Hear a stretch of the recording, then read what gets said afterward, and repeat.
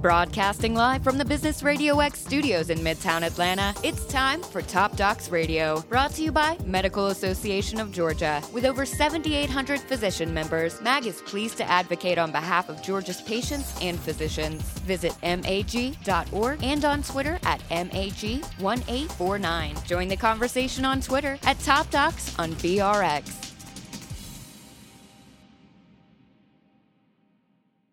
Good afternoon, everyone. It is CW. Thank you for joining us on the Top Docs Radio show. Thanks for making us a part of your day today. We really appreciate you being here. And it is our ongoing series with Medical Association of Georgia. We've been bringing you some outstanding guests along the way throughout our partnership with the Medical Association of Georgia. And today's no different. We're going to be getting into some topics that are very important to our listeners, particularly in the medical practices that check us out each week. We're going to be talking about the MIPS program and how the Affordable Care Act and changes within it have changed the landscape a little bit around how medical practices document the care that they provide, how they plan the care that they provide and deliver that as well. So I'm going to be sitting down with Dr. Adrienne Mims. She is the medical director and vice president for Medicare Quality Improvement with Alliant Quality. Is clearly an expert on that. If you get into her background, which I'll let her share here in a moment, you'll know that she's somebody that can certainly help guide a practice through successful transition into these programs and being able to implement them as they are intended. So thanks for taking some time. Thank you. I'm glad to be here. Appreciate that. Talk a little bit about your background before we get into the MIPS program. Sure. I'm a family medicine physician, also boarded in geriatrics, and I spent more than 17 years working in quality improvement at Kaiser Permanente. And since then, I've been in several organizations working with Medicaid quality improvement and now Medicare quality improvement, understanding not just how we currently practice, but ways we need to modify the way we practice in order to serve patients better, but have Medicare understand the good work that we're doing. So that involves quality reporting. And as we're talking about today, the MIPS program, that's a new change in payment. So we'll be discussing that. And it's going to have a pretty significant impact for sure. What got you interested in quality improvement? Well, as I was initially training for medical school, I liked one-on-one patient care, which is great. But I decided to get a master's in public health to be able to impact a larger group of people. And I was spending time at Kaiser Permanente taking care of the patients. I saw one at a time. But as I looked at our entire company, I wanted to make sure we were improving on measures like immunizations, influenza, pneumococcal immunizations, not just in the one-on-one patient that I saw, but in our entire practice. And so I began using some skills of how to do that. And it's directly transferable to what we'd like to be able to help practices do today. I've had my opinions about the Affordable Care Act over time, but there are some components to it that I believe are very good things and that will have a real appreciable impact on overall cost and spend in the healthcare system, as well as patient outcomes, obviously, as the number one goal. It's just that it'll come with, I believe, some decreased cost to the system in the end. And that is precision medicine being one, greater focus on population health that you're talking about, where we're starting to identify demographics within the population that are at higher risk for developing a number of different problems, and that with a little bit of intervention and education and engagement with those people, that we can begin to turn some of those outcomes a little bit, at least for a good part of the patient population. I know that the patients themselves do have a measure of homework of their own to do that and be compliant with those plans. But the more we engage with them and put some of this effort out, I think that it really will, in the end, have great impact. And part of the ACA that we're going to be talking about today is dealing with the new merit-based incentive payment system, or MIPS, as they like to say.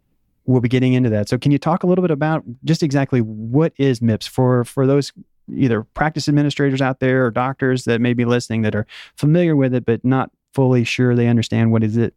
Sure. I'd like to clarify that and the differences between that and the ACA. So every time we turn around, there is new laws being passed. And the Affordable Care Act was very good at passing information to make clinicians look at the cost of care, so resource use.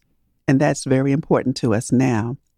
But one challenge in terms of Medicare payment that has been around for a long time was the sustainable growth rate, or SGR. We realized that every beginning of the year, people who bill Medicare had to worry about whether or not they would get the full payment or whether there would be some reductions. Typically, it was a letter saying the rates are getting ready to go down. The rates were getting ready to go down. And, some people altered their practice by telling the Medicare patients, don't come in until after March, because I needed to know that I was going to get paid. Wow. Well, with the passage of the law last year, MACRA, it did two major things.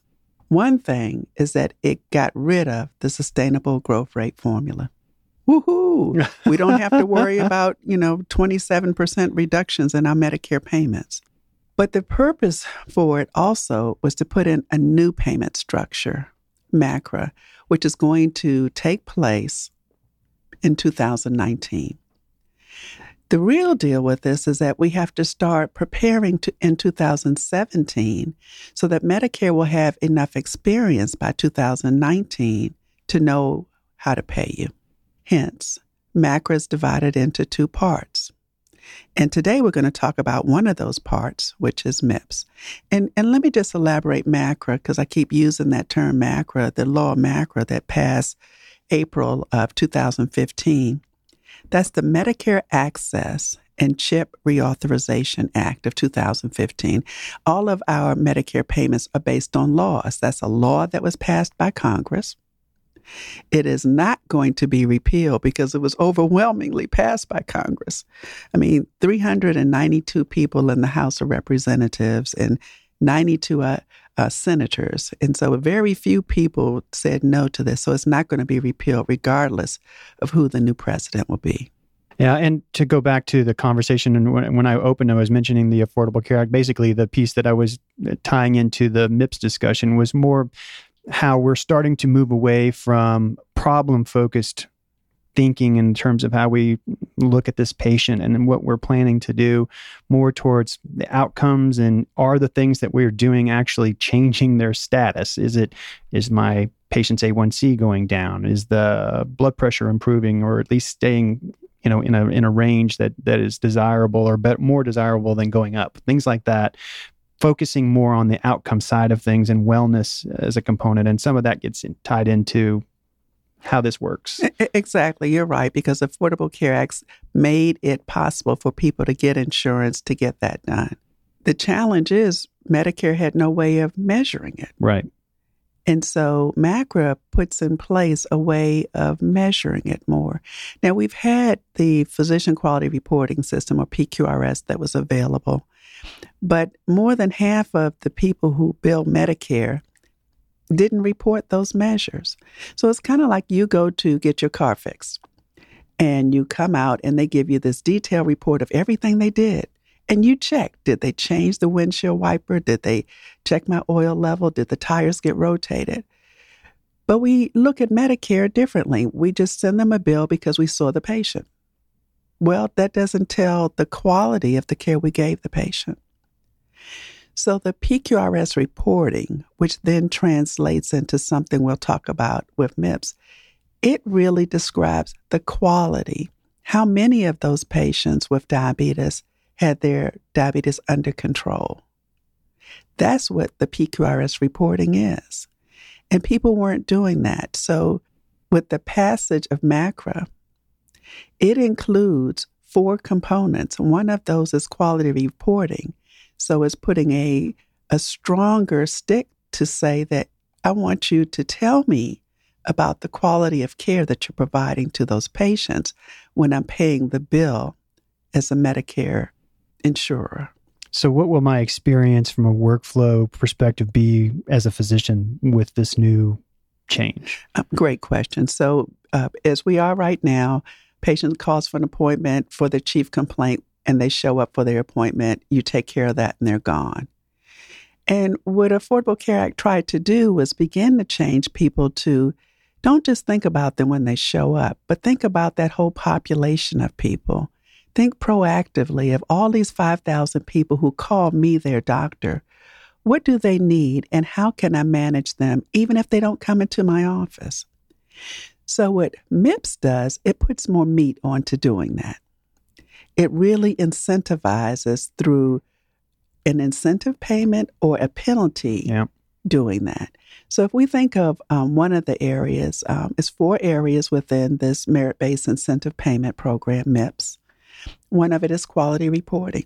So again, if you look at all of the patients that I take care of who have diabetes, it's not looking at the few that actually came into me and I did their A1C and it was well. It's looking at all of those Medicare beneficiaries who have diabetes and what percentage of them had an A1C and it was under control, and reporting that data directly to Medicare. So it's a stronger way that we can focus more population-based as opposed to only looking at one person at a time when they come in. That's one component. Another component is how we do that. Right. So a second area within MIPS is called the clinical practice improvement activities. And these are not unfamiliar to physicians who've looked at how can I begin to do population care? How can I take care of patients outside of that face-to-face time with them sitting in front of me? It means having additional hours during the day that they can come in when they get off work or before they go to work. It means having a 24-hour phone line that they can call in for advice after hours. It means having outreach to them without them coming in and saying, you need to go get your pneumonia vaccine. You're over 65 and it hasn't happened yet. It means engaging them with education so they will know from a care plan all the things they can do throughout the year and when they need to check back in with me. So it's a whole host of activities that is different from just the face-to-face encounter that is part of this new MIPS program that they're incentivizing. Talking with Medicare quality improvement expert and physician, Dr. Adrienne Mims of Alliant Quality, learning a little bit about the MIPS program. And Dr. Mims, when we talk about the reporting side of those activities, how do I contact my patients out there? Are there, like through the course of my different shows I host here, I've talked to a number of technology companies, for example, that add a level of automation to that process. They remind me as a physician or as one of the people in my office potentially, this group of patients have not been contacted in a period of time. Some of those systems can actually automate some of those contacts where it's actually my voice potentially reaching out to them, but it's electronic. But it helps me be compliant with some of those requirements that, some of those patients required a little bit more engagement. Like you say, even though they're not in my office, I'm still trying to touch them, remind them to do certain things. Are there, I don't guess there's requirements around that, but are there thoughts around how those types of things affect? Is one better than the other? I know some offices are not on EMR, for example, but many of them are. So if I'm using some sort of automated system, does that put me, do you think, in better compliance or more likely to be compliant with the various elements of this type of reporting? I think it's very much helpful. Now, the way it's written, you cannot have an electronic health record and still do well within MIPS. Though it's going to be a lot easier if you have an electronic health record that can have a patient portal where they can look in and get information, that they can get your test results, that they can get those reminders about getting their mammogram without me physically having to call them and waiting for them to come in for an appointment. So if you have an electronic health record, many of them have the ability to pull out of all your patient charts who would need something at what point in time and flag those reminders for your staff. Those people who are creating those software tools that interface with your electronic health record to help do that for you, that's nice too. There is an added cost.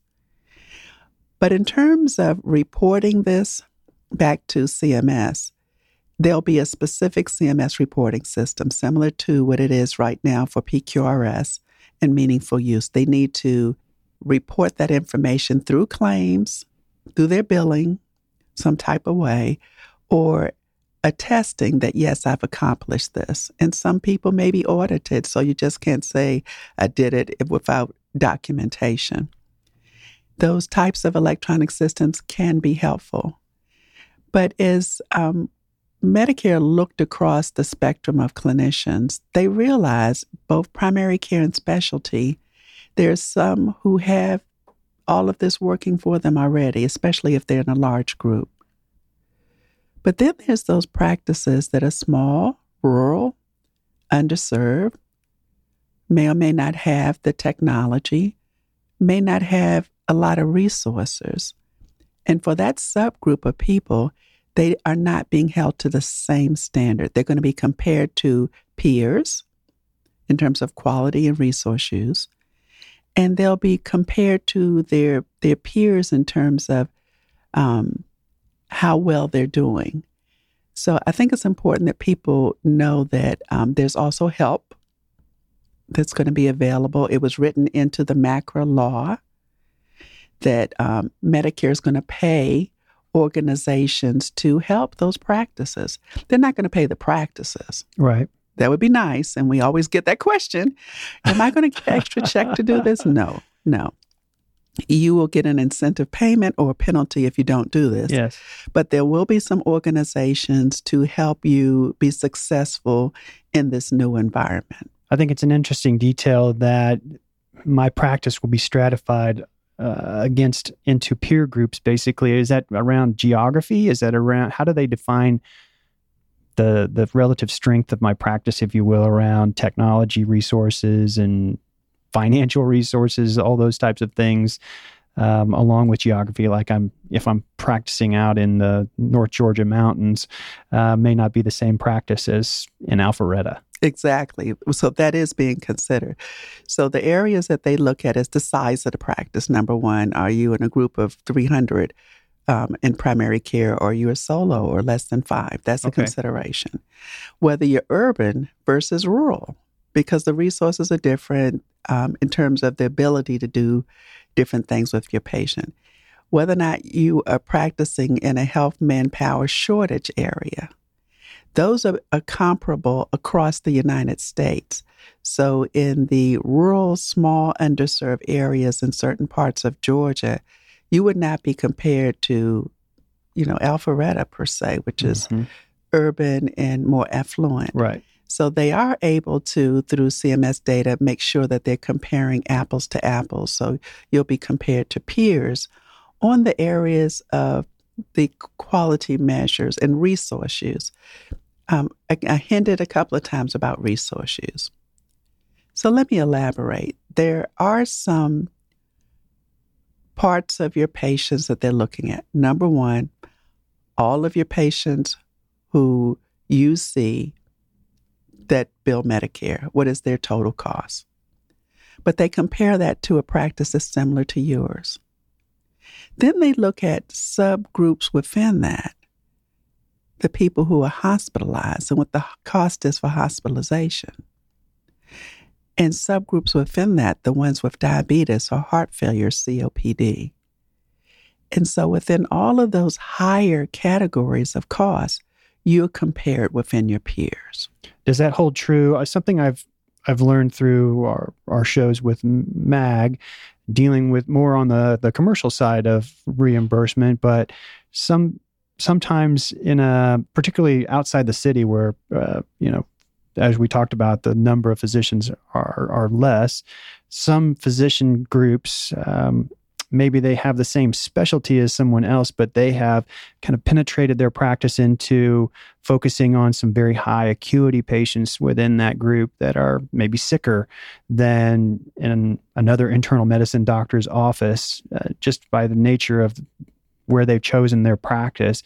Does that come into play a little bit in this case? Because from what I understand, sometimes in the commercial side, I can be penalized as a physician if I'm one of those specialists that does take those very difficult cases that make up maybe a higher ratio of my patient population than another practice that has more average patients, if you will, the less complicated ones of that type. Do you follow me?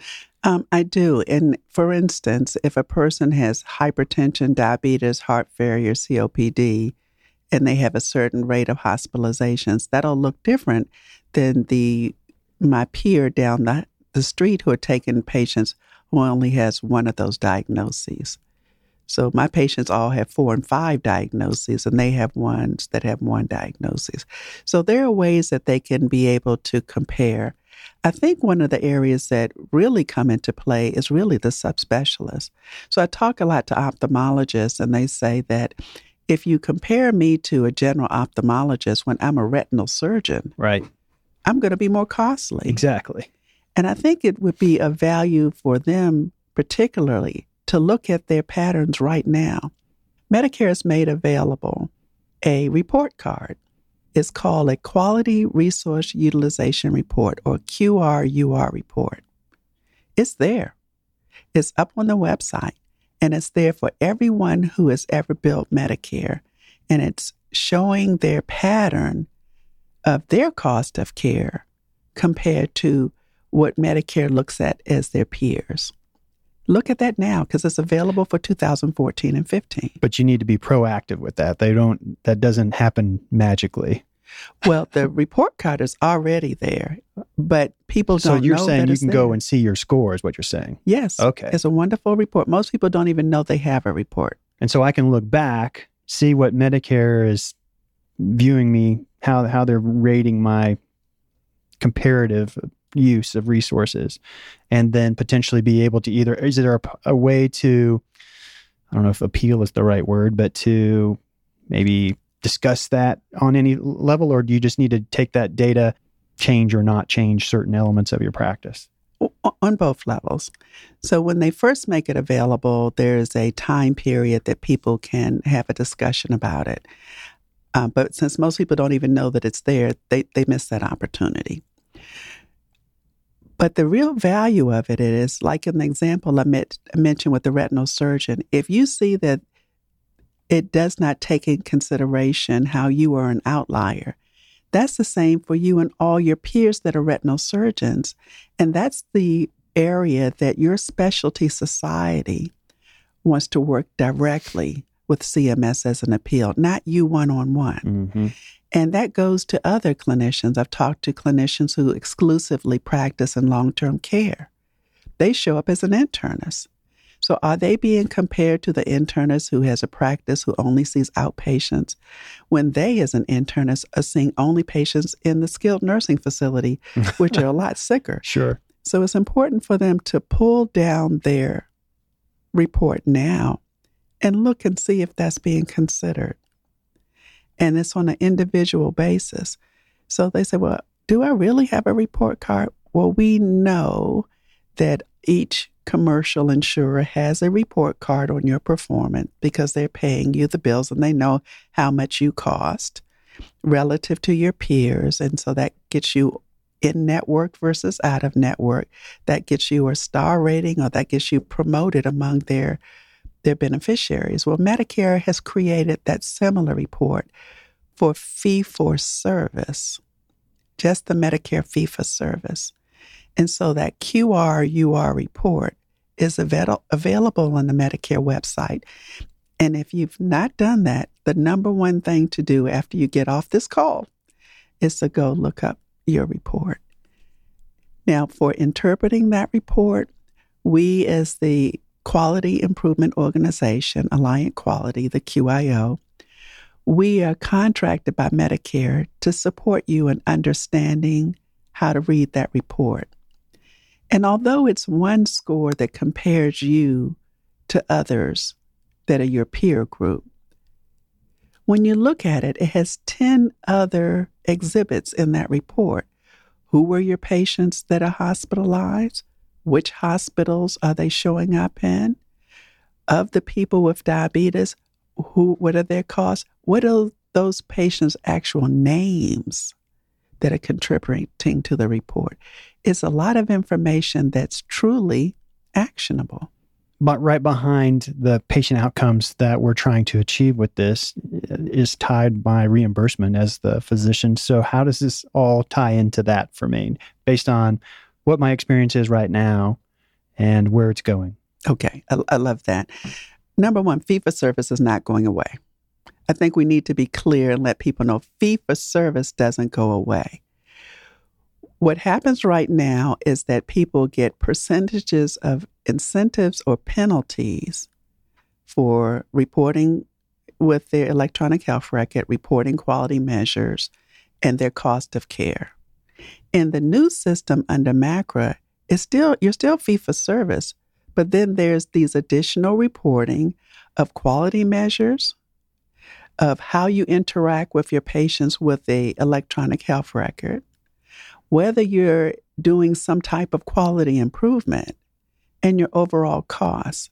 Those 4 areas will impact a percentage of payment in addition or a penalty on top of fee-for-service. So one can say, I will ignore all of this because I'm retiring soon. And what you're saying is, I'll accept the 4% penalty. That penalty rises. And so it goes up. At this point in time, it goes up to 9%. But then in the future, it may be higher than that. So when we look at it right now, the percentage penalty or incentive is even higher than 4%. So when we compare what's happening to our payment now for fee-for-service to where it'll be in 2019, these programs will initially have less of an impact, but they ratchet up quickly. Yeah, I remember hearing that the difference between those that are performing at a high level against those value-based reporting requirements and measures to those that are underperforming, that the difference can be somewhere between 20 and 30% sometimes. It can be pretty significant. You're right. At the base level, we're talking about a plus 4% or a minus 4%. However, if you're in the high performing, you have the ability to make even far more than that, because this is an amount of money that is fixed. So the people who do not do quality reporting and the people who are the losers, they are funding a bank, a piggy bank of those people who are getting it. So although you might get 4%, if there's a lot of people who are getting penalized, you get that money too. Yeah. And so that's why it gets up to such high percentages. And if you are a group of clinicians who are taking care of the most sick, as we talked about before, the most sick, you get a bonus on top of that if you're reporting. So there is the ability to potentially get really high rates, but the downside penalty from 4% going to 9% is pretty fixed. Mm-hmm. You mentioned earlier some of the things like having extended hours, for example, to be able to accommodate people's work schedules, or having phone-related services where I can access some information as a patient.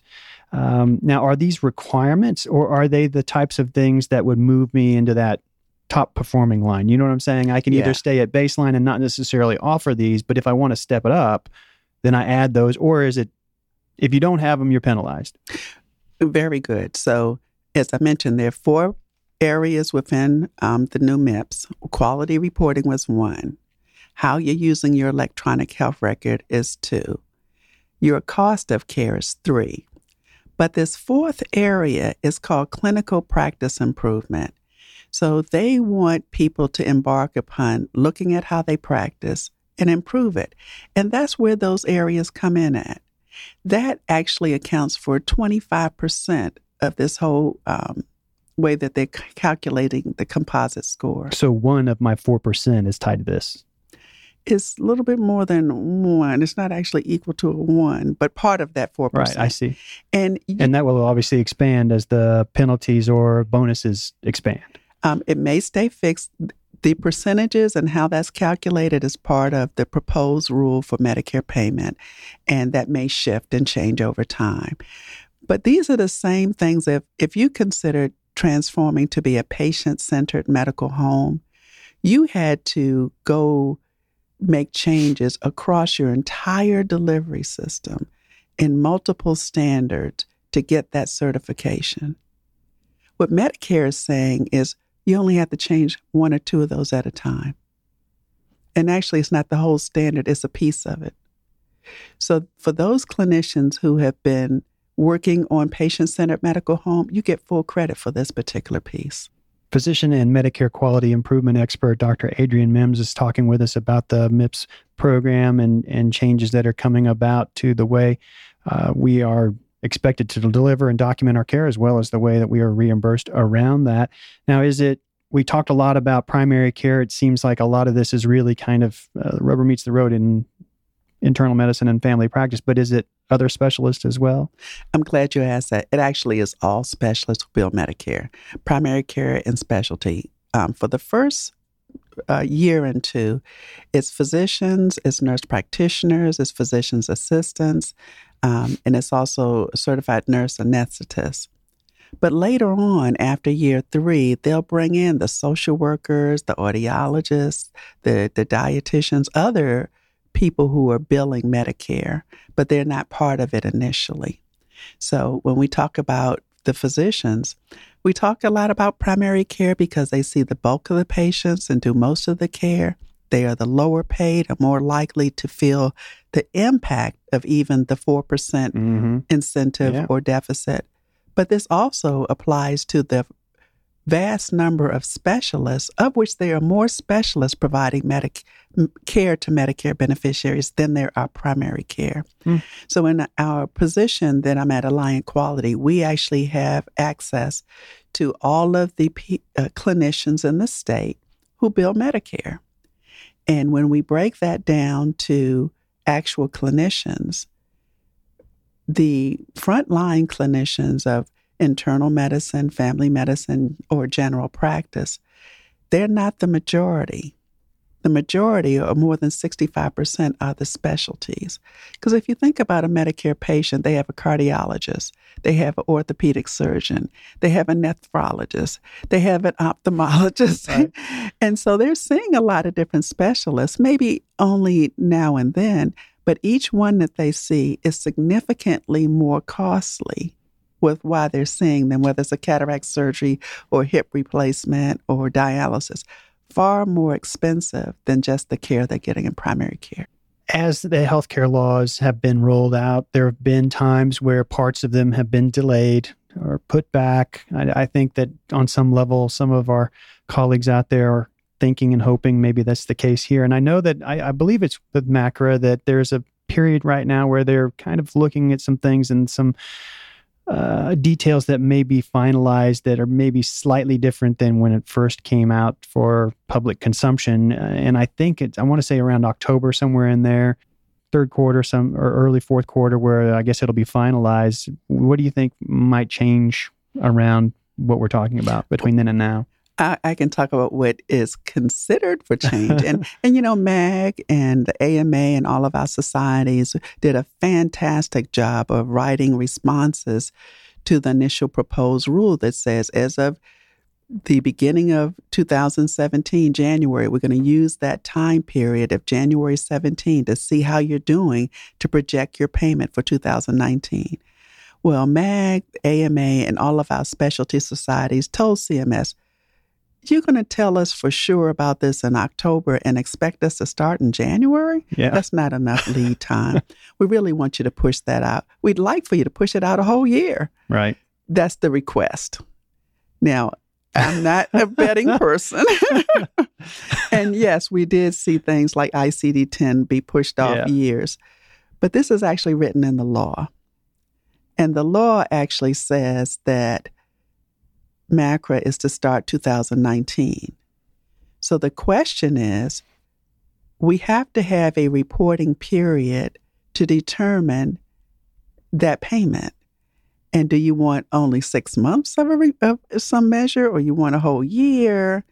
And then when can we push that off? Can we push it off 6 months and really start June of 2017?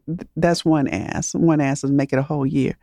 We'll see, you know, in the final rule later this year, what they've chosen to do. And Andy Slavitt, the acting administrator for CMS, has heard this message and has said that he's heard the message. Does this do anything with meaningful use? What it does is it changes. So meaningful use right now has some definitions of how active one uses their electronic health record. although that term goes away, in MIPS, how you interact with your electronic health record is still there. And the percentage of value it is goes up over time. And the components that are relevant, like having a patient portal, reporting to a registry, using population-based measures, having security and safety, those were components of meaningful use, components of it. Those components exist in the new MACRA MIPS part. So do the term meaningful use went away? Oh, yeah, it goes away. However, it's just living someplace else now under a different name. Yeah. Anybody exempt? Yes, it's good to say that. Who is exempt? If this is your first year billing Medicare Part B, you're exempt. But the next year, you qualify. So that's one group. A second group is if you really don't do that much Medicare billing. You know, some people like GYN, they do take care of the occasional Medicare patient, you know, because of oncology or other factors.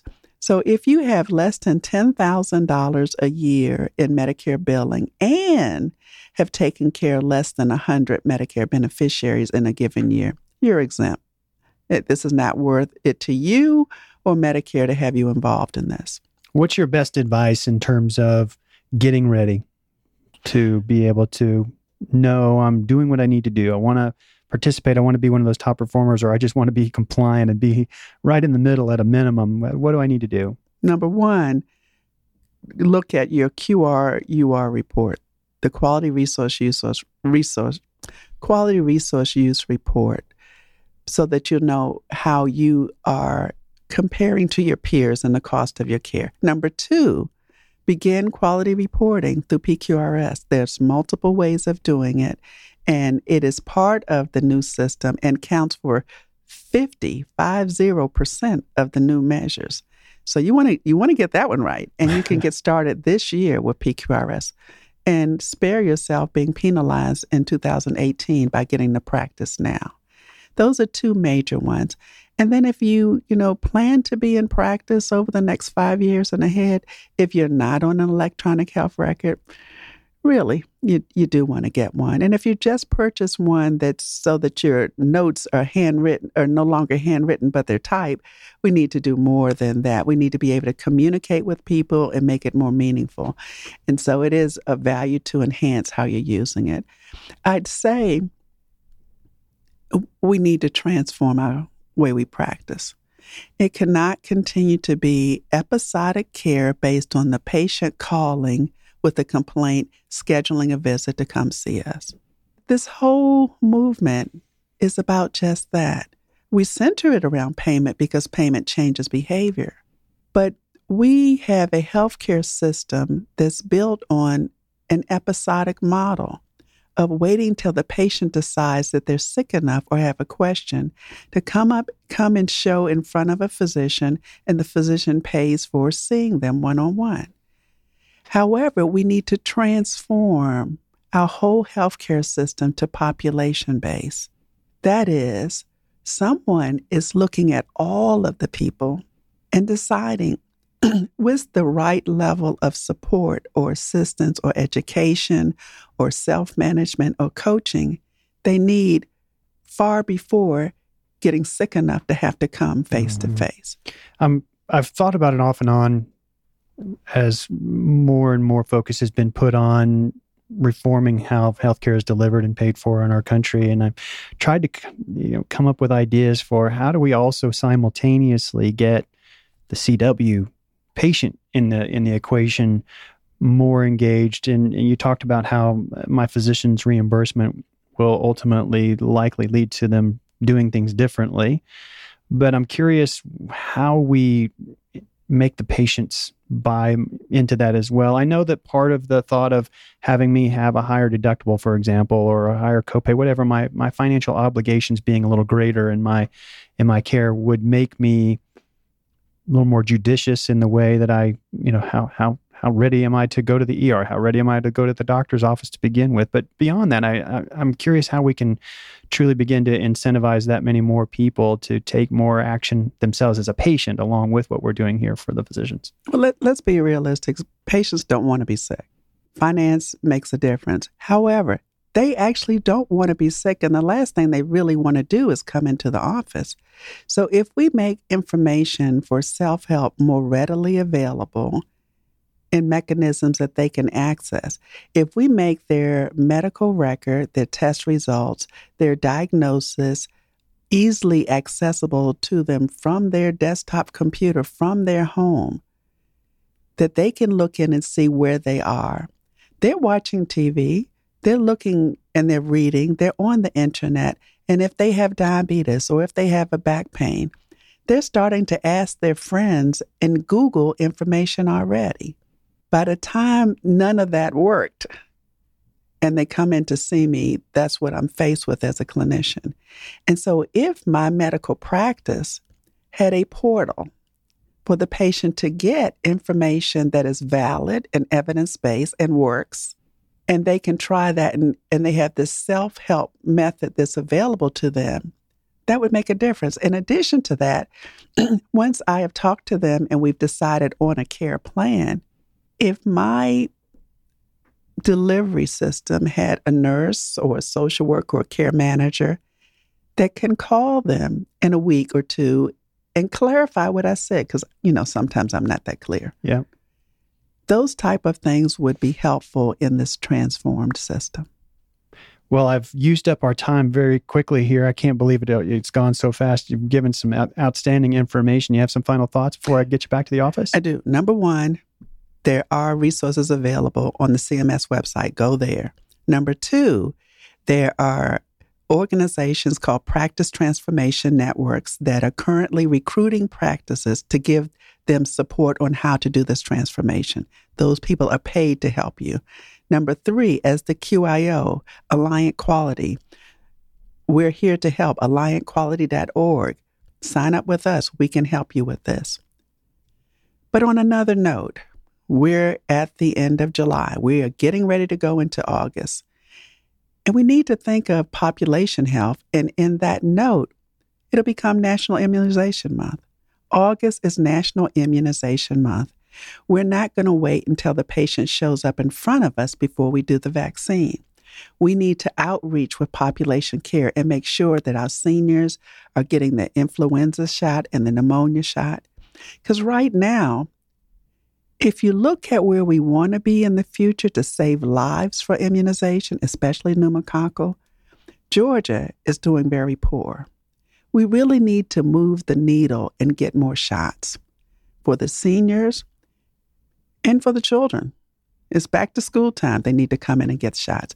So with that note, I'll close. National Immunization Month is August. Get out there and start practicing with this population-based care. And you can report these as quality measures and get double credit. And Department of Public Health for Georgia is providing information along the vaccines and things like that? Yes. DPH.Georgia, spelled out, dpa.georgia.gov can get you some information about vaccines for children and adults. Yes, and the MAG website also has information too. Thank you. Got all your contact information out there that we needed? Yes, adrian.mims@alliantquality.org. Feel free to email me. Well, I really appreciate you being here today. It's been great talking with you.